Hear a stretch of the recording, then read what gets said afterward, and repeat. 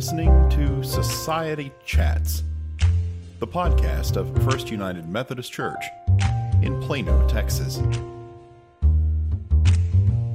You could have knocked me over with a feather. It was all but a voice from heaven that said, you need to be a pastor.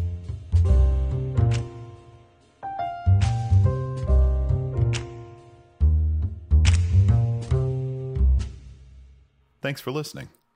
It's good that you're here. I appreciate you taking the time today. So we're on Society Chats, and we're talking to our lead pastor, Matt Gaston. And so the starting point, this has been with everybody, is just to talk a little bit about yourself and where you came from for people who may not know.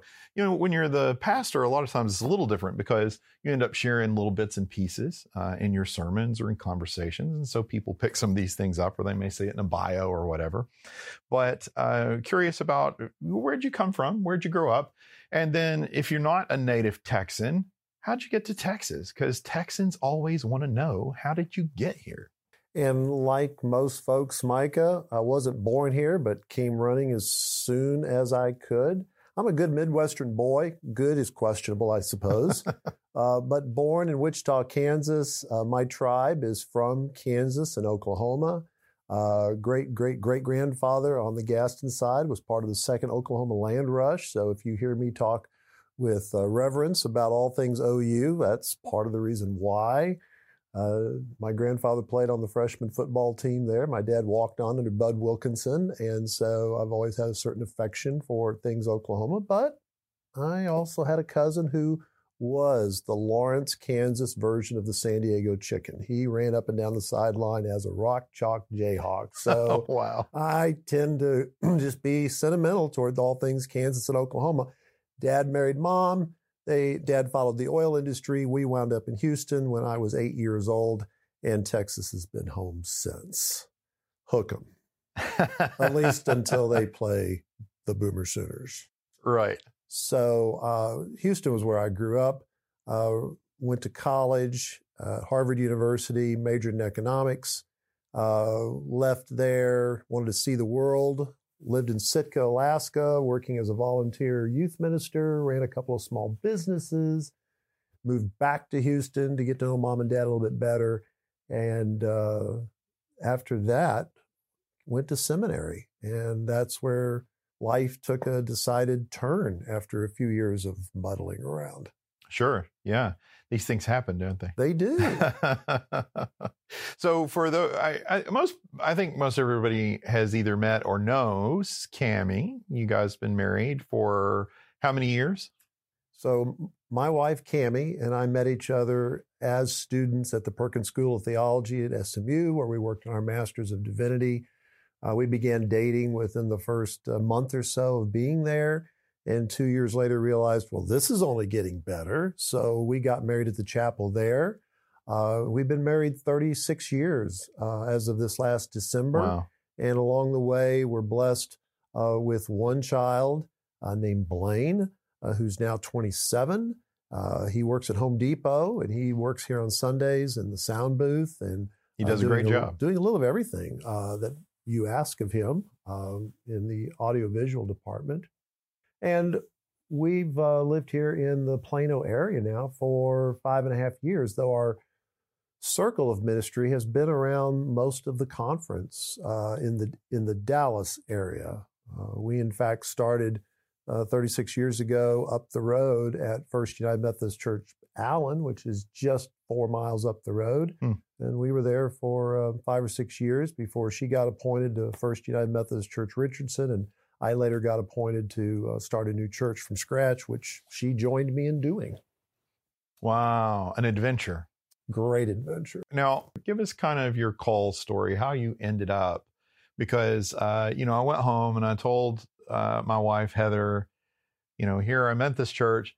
This guy went to Harvard and studied economics. How in the world did he end up being a pastor? Because those two things, they're not necessarily, it's not the logical conclusion to that path. So just share with the folks, how'd you end up here? What was the life turn that caused you to be here today? Yeah, Dad didn't think that was exactly the right path either. Again, followed the path of oil all the way to Houston. And my dad, the first person in his family to go to college, was very proud, rightly, of the fact that he put all 4 of his kids through college. And he had a predetermination that that meant success. And it meant success in ways that he understood success, which is cradle to grave relationship with a large corporation, preferably an oil company. And so when one summer I worked for Shell Chemical Company and did some econometric research for them, made presentations effectively enough because they gave me 2 or 3 job offers for when I graduated a year later. And when I didn't take those job offers, but chose to go to Alaska and hang out for a year, which I parlayed into 2 years. And then I parlayed into 4 or 5 years of graduate school.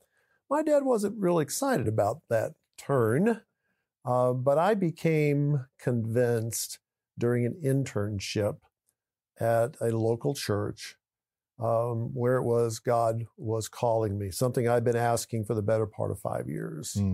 And I'd figured out in college and then the year after college that there could be, and I suspected for some people, certainly myself, was a difference between what you should be doing and what you wanted to do. In other words, what your family system or culture said you need to do that defines success versus what your heart's calling is. And when I got clear about that, I began to ask God, what's my heart's calling? And when they told me at seminary that I had to do an internship and work as a pastor for 9 months, I said, no, I can't do that because I'm not going to be a pastor. That I was very clear about. I was not going to be a pastor. I'm going to go back and work for Shell. And they said, no, you don't have to be a pastor. You just have to kind of pretend you're a pastor for 9 months and get graded on it. I said, I can pretend I'm a pastor. And so the first month into that internship, I get a call from the receptionist who says there's a woman that needs to see a pastor. I said, I'm not that person. I'm the intern. And she said, well, you're the only one here. So I'm sending her down your way. And the woman comes in. I've not met her. She's part of the church. I think more on the fringe of the church, but she's a member. I had not met her. And she came in and said to me, my husband came home last night. He said, I don't love you. I am divorcing you. You get to keep the 3 kids. I'll pay for everything. You can have the house. Goodbye. I said, and then she imploded. And she just cried. And she cried for the better part of 30 minutes as she told me her pain. And I had just enough of pastoral care class 101 to not say anything, but just listen and empathize and repeat back what I heard as her pain and to hand her Kleenex. And after about 45 minutes, she dried her eyes and stood up and said, thank you. You will never know how helpful you've been to me. And she exited. And I got to tell you, you could have knocked me over with a feather because as soon as she walked out, it was as clear. It was all but a voice from heaven that said, you need to be a pastor. And the next day I called the district superintendent and said, I've experienced a call to ministry. What do I do next? And since I made that declaration, I have never given it a second thought. And there has not been a day that I don't get up in the morning and say, this is what I get to do. And I cannot think of anything else I would be doing that is as satisfying, as exciting, as varied, as changing as what I've done now for, better part of 35 years. Wow. It's a great story. Thank you. What do you think is your favorite part of what you get to do? Because people don't ask the pastor that. What do you like the best about this job? And I know that's going to be a hard question for you to answer, but I'm asking it anyway. Well, except that I've had 35 years to think about it. So I'm going to say 3 things that are nearly equal for me in terms of what I love about this. One is that because you bear the title pastor, you have carte blanche into people's lives at some of the most critical moments of change. They open the doors to you in a way they will not open to anyone else outside of their immediate family, and let you walk right in to the joy or to the pain, the heartache, the uncertainty, and they share vulnerably and intimately with you. And that is a holy privilege that I never lose sight of. The second thing I would tell you is the opportunity to work with amazing and similarly called people by virtue of their baptism and God's grace to do amazing things and to help position them and organize them to do things and to bring ex nihilo something out of nothing that makes a difference in other people's lives in a positive way. And after 35 years, I've grown to appreciate the importance of that, where less and less of that seems to be obvious in our world. So to pull people together out of common call for common cause is just real joy. And then the third thing is the sermon creation, the work of that every week. I just love the creative process that's involved there. The reading, the researching, the connecting between the textual, the historical, the traditional, and then where people are in their lives. And it's hard to do that week in and week out. For that to be fresh and to try to keep that relevant. But I love the challenge of creatively pulling that writing together and to pull that message together and then pulling that off on Sundays. It's one of those things that I don't know that people understand the level of work and difficulty that's involved in that process. And we're all appreciative of the work that you do and the great job that you do each week. But I think it's important for people to remember sometimes because, I grew up around and in the church and in ministry and working on staff as I'm doing here. And that seems to be a common misconception, same misconception I faced when I taught school as a public school teacher, that people have this idea of, oh, well, you got this. Your job's not that hard. It must be nice to be able to just go play golf, and it's like, okay, you try to do this week in and week out and to keep bringing this in, week in and week out.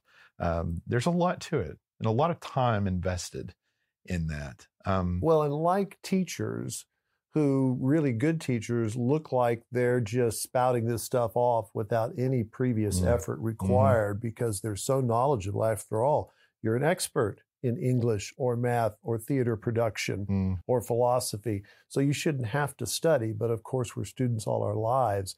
And for anybody that would question the work of a good teacher or a good preacher, only needs to be asked to go and deliver a 20-minute presentation without a lot of uhs and repetition, and for it to be cohesive, and to ask them, how easy was that? Right. And then to understand that if you're a good teacher or you're a good preacher, I don't know what it was. I don't know what it is for educators, but I know our rule of thumb in seminary for homiletics is you put in an hour of research and preparation for every minute that you preach. Now, I've been doing this for a few years. I've been able to cut down on that. Sure. But when I add up the hours of reading and longhand writing, in my case, rehearsing it, getting it down, it's not an hour for every minute. But if I'm preaching a 25 minute sermon, there's 10 or 12 hours out of a 40-hour work week that have been put into that task alone, alongside all the other tasks. I take it seriously.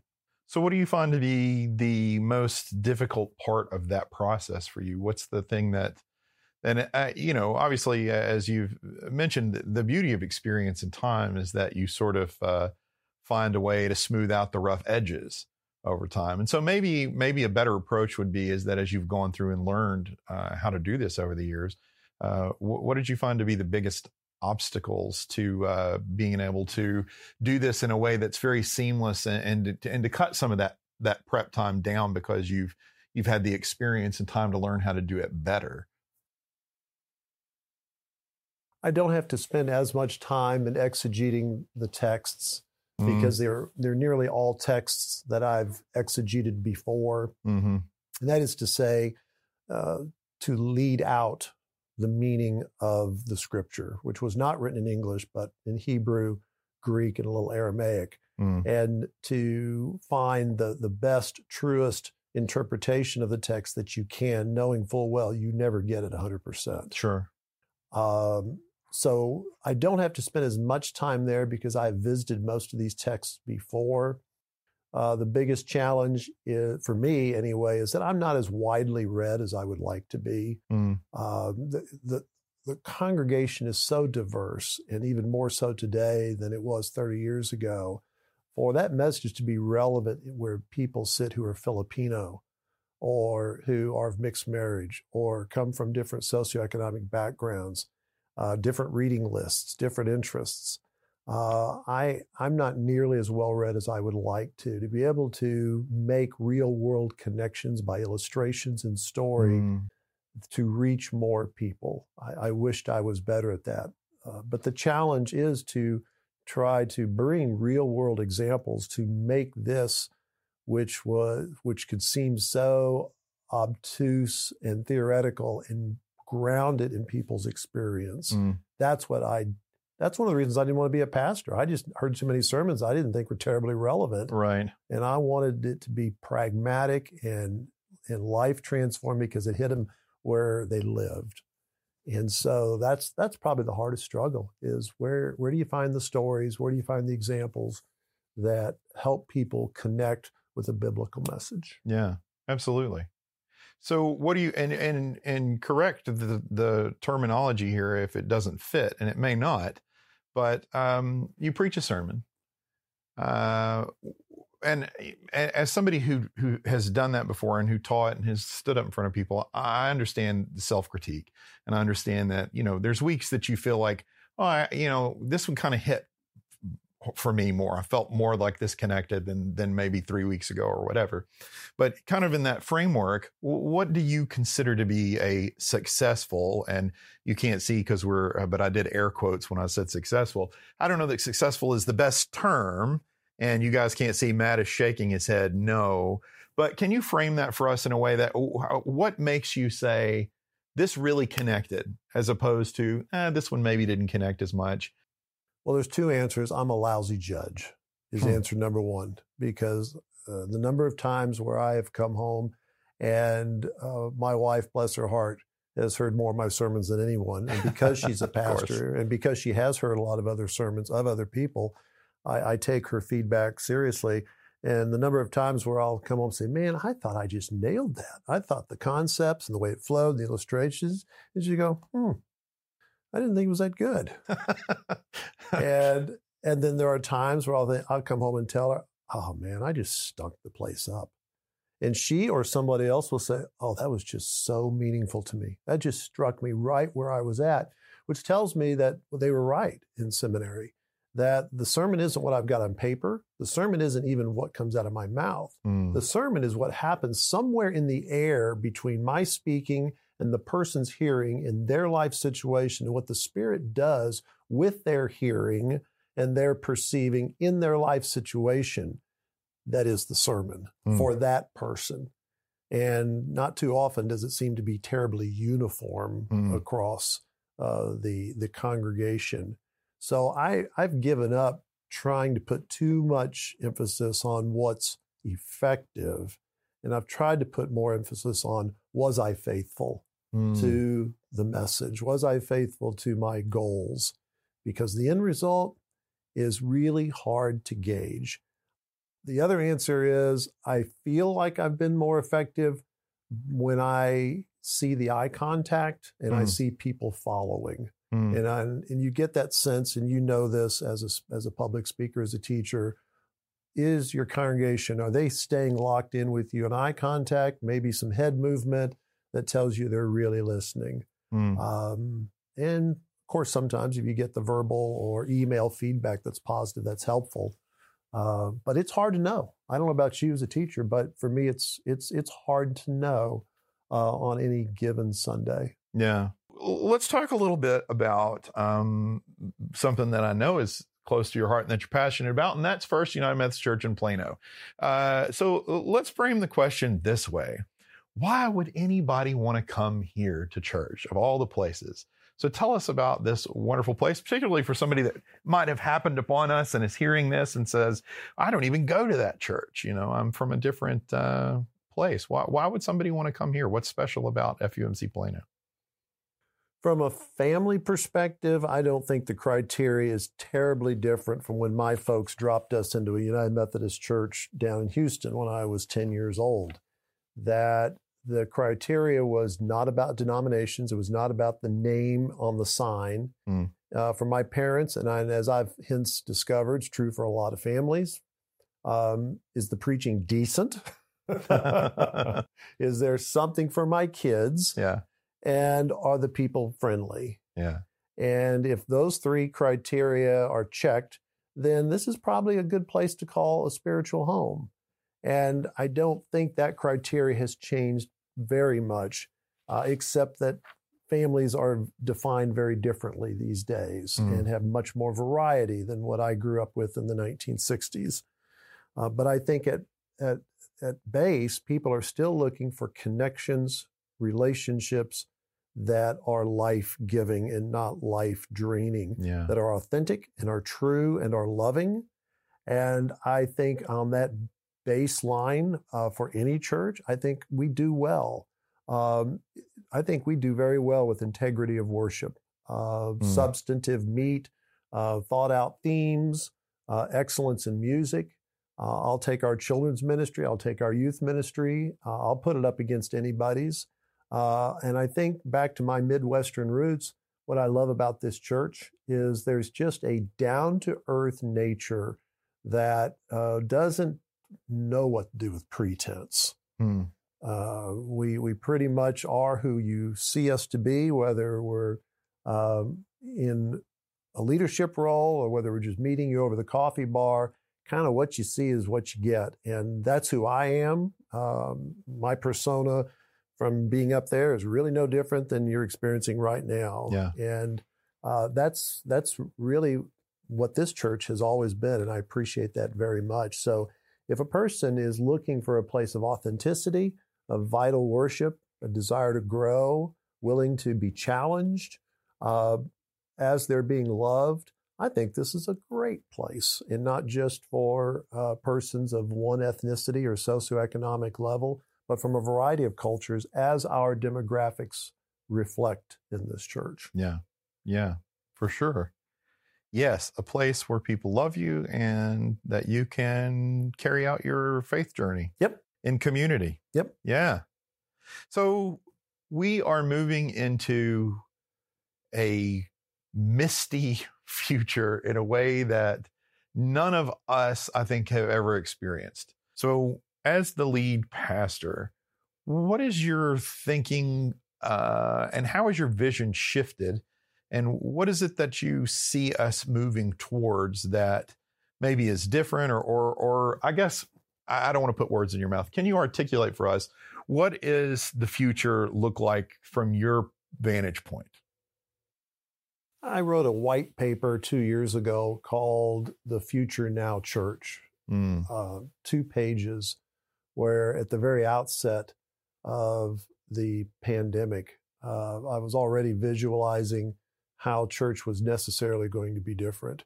For kids like my kid, 27, the millennials that are coming up, you referenced World War II. That's still a touch point for you and me. But for millennials forward, Gen X, their defining points were 9/11 and the Great Recession of 2007, 2008. They've known nothing but a world that has security at airports and job uncertainty, even if you have a 4-year degree. And those are their touchstones. And yet those touchstones were really short-lived in terms of time duration compared to what we've had now with the pandemic, where high school students have lost effectively 2 years of formative experiences, mostly social, but also academic, that just got washed away. And this pandemic has created such a span of time that has shifted everything, never to go back the way it was. Mm.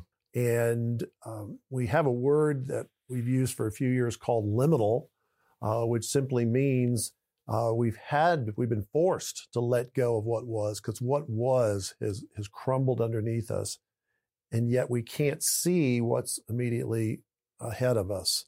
And so this in-between space is one of high anxiety and uncertainty and fear, but also the opportunity for great faithfulness if we choose to believe the God who was with us before and is out ahead of us to help us navigate this liminal space, much like the people of Israel 40 years of Exodus. They had, with fingers being torn away, they had to let go of life in Egypt without knowing what life in the promised land was going to be like. And all variously along the way, there was a lot of complaining.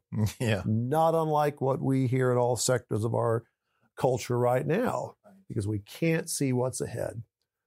I believe that we have the opportunity for real renewal. I believe we have the opportunity for a reestablishing the importance and the centrality of a faith that grounds us in the midst of shifting tides and climate change and cultural divisiveness, because the one God becomes the one rock that we can all anchor ourselves to while we figure out where it is we're going. So I see 2022 forward as an opportunity to kind of reinvent ourselves. And as I've said in staff, and it's out there in the literature, that if every church isn't treating itself as a new church start, it's going to miss the opportunity for renewal that it has in front of it right now. And having been a new church planner, I know what that means. It means all hands on deck. There is no institutional luxury of thinking that somebody else, air quotes, is going to take care of it, whatever it is, the finances, the ministries, the volunteerism, that I can just come and be a consumer of what this institution provides. Those days really are behind us for the churches that will thrive. So it only really renews for me the excitement of being able to give people the opportunity to connect in life-changing ways. Because what we know from Barna and Pew Research is that the number one thing that people are most concerned about in our culture is loneliness, of being disconnected, and the mental health issues that are arising because of that. Yeah. Where better else than church to help connect or reconnect people to other people and their own passions, and to live those out in life-changing ways. That gets me up in the morning, gets me excited for the next 2 years.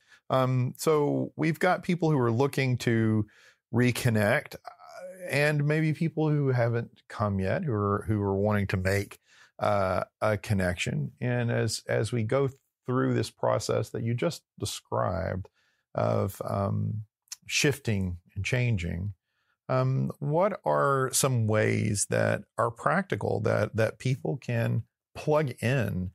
And let me frame the question this way.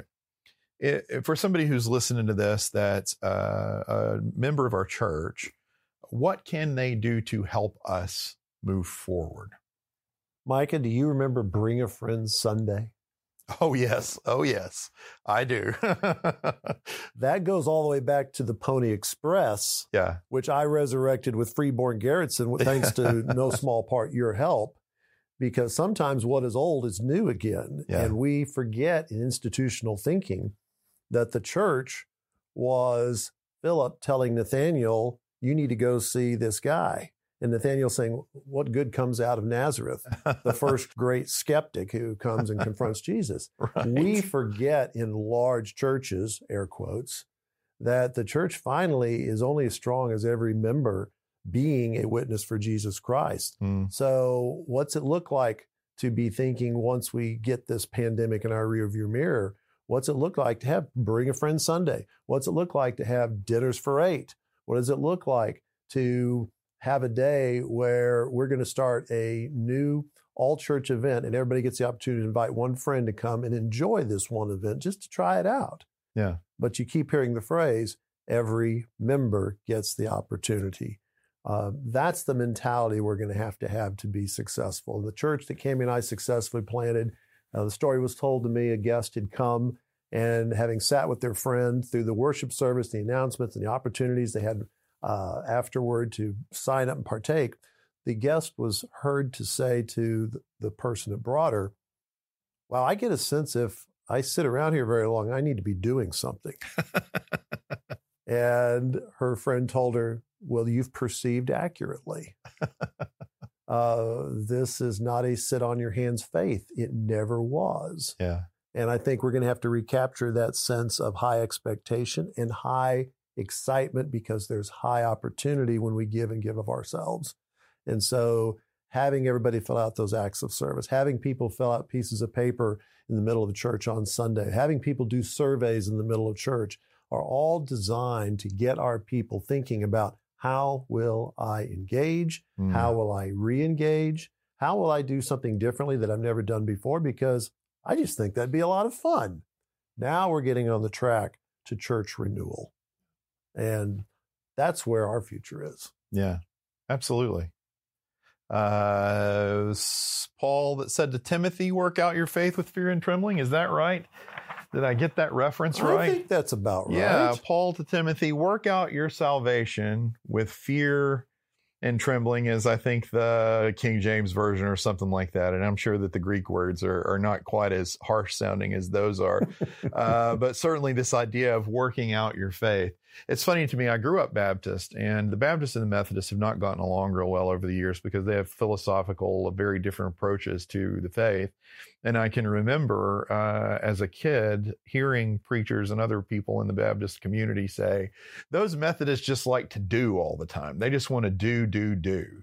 And they framed that in a negative context, which is interesting to me. But I think there's something to be said for that we're at a space now, especially as Methodists, to reclaim historically that faith is action. Wesley said there is no holiness apart from social holiness.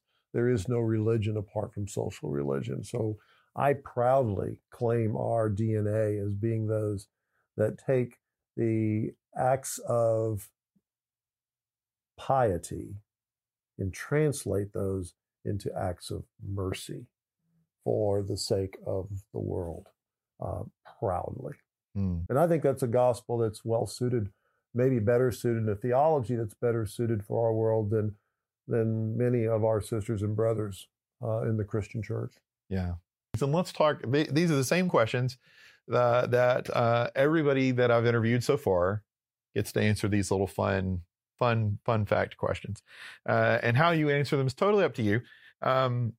But let's go through the process here. I think it's interesting to find out these things because it tells you something about the person. So the first question is 3 books that you would recommend to folks and why you might recommend those books. And they can be your favorites or it's your answer. So what do you got? 3 books that I know were significant to me because of the degree I underlined things in them. And 2 of them are religious, surprise. One of them is not.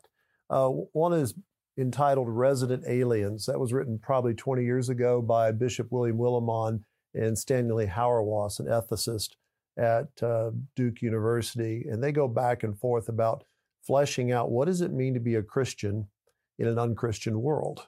How do we maintain our integrity and identity as Christians who really, if we are serious about that, are forever going to be a little uncomfortable in the world around us? What does that look like? They do a wonderful job of helping walk through that. Another one that I found transformative, not just for myself, but for a couple, 3 congregations that I've used this with now, and it helps me tie my economic background and a real interest in things finance as a major, if not the major piece of my faith journey. And that is called Advent Conspiracy by McKinley, Say, and Holder. And that's a marvelous book written by 3 pastors of a non-denominational church that really unpack in very clear, understandable ways how it is that we sin with our use of money in the American culture, and how that is our God, and how alternatively we might think about our money as a way to bring about a real saving grace to the world in amazing ways, called The Advent Conspiracy. And I've used that in the last 3-4 churches I've pastored to real success in moving the mindset of Advent, Christmas, and really the whole of the Christian life from one of consumption to one of mission. And I think that's a paradigmatic shift that is helpful. And it certainly has been helpful to a lot of lifelong Christians. Resident Aliens, Advent Conspiracy, and the third one's just for fun. Here, month after the year that Larry McMurtry died, Lonesome Dove. Just one of the great novels from maybe Texas's greatest writer. Read the book and read it to my son growing up, and it's just such a great story about what it was to be in Texas and toward the end of the 18th century, 19th century. Just grand writing by Larry McMurtry. I know a lot of people that love that book. I've actually never read any of those, but I did see the Lonesome Dove miniseries, and it was very good. It was very good. So I'm sure the book was better. The book's always better than the movie. But speaking of movie, what you see, that's pretty good. Nice. I got my segues down. What are your 3 favorite movies and why? Or do you have 3 favorite movies? That's such a hard question. That's what everybody says. 3 favorite books. I mean, I could say just everything Star Trek, everything Star Wars. Well, no, not everything, but some of them. Right. But I would just go off in those universes. But I went ahead and picked out 3 that are none of those universes. My favorite movie of all time is Rocky. People forget that the original won the Academy Award in 1976. Yeah. And the rags to riches story, never giving up, love deeper than defeat. It was just a powerful movie, and I've seen it probably 127 times, and every time I think he's just about going to win this time, and he never quite does against Creed. One, I love Butch Cassidy and the Sundance Kid. Oh yeah, it's worth it for the soundtrack, but the buddy nature of that film between Paul Newman and Robert Redford is just so rich, so nuanced. It's just so much fun. Love that movie. And then one that most people have never heard of, except that I used bits and pieces of it a couple of years ago when I preached a summer series on God at the Movies, had Emily Blunt and Matt Damon, called The Adjustment Bureau. Oh, yeah. Which is one of the most creative and well-written and well-conceived and well-acted movies that nobody's ever heard of.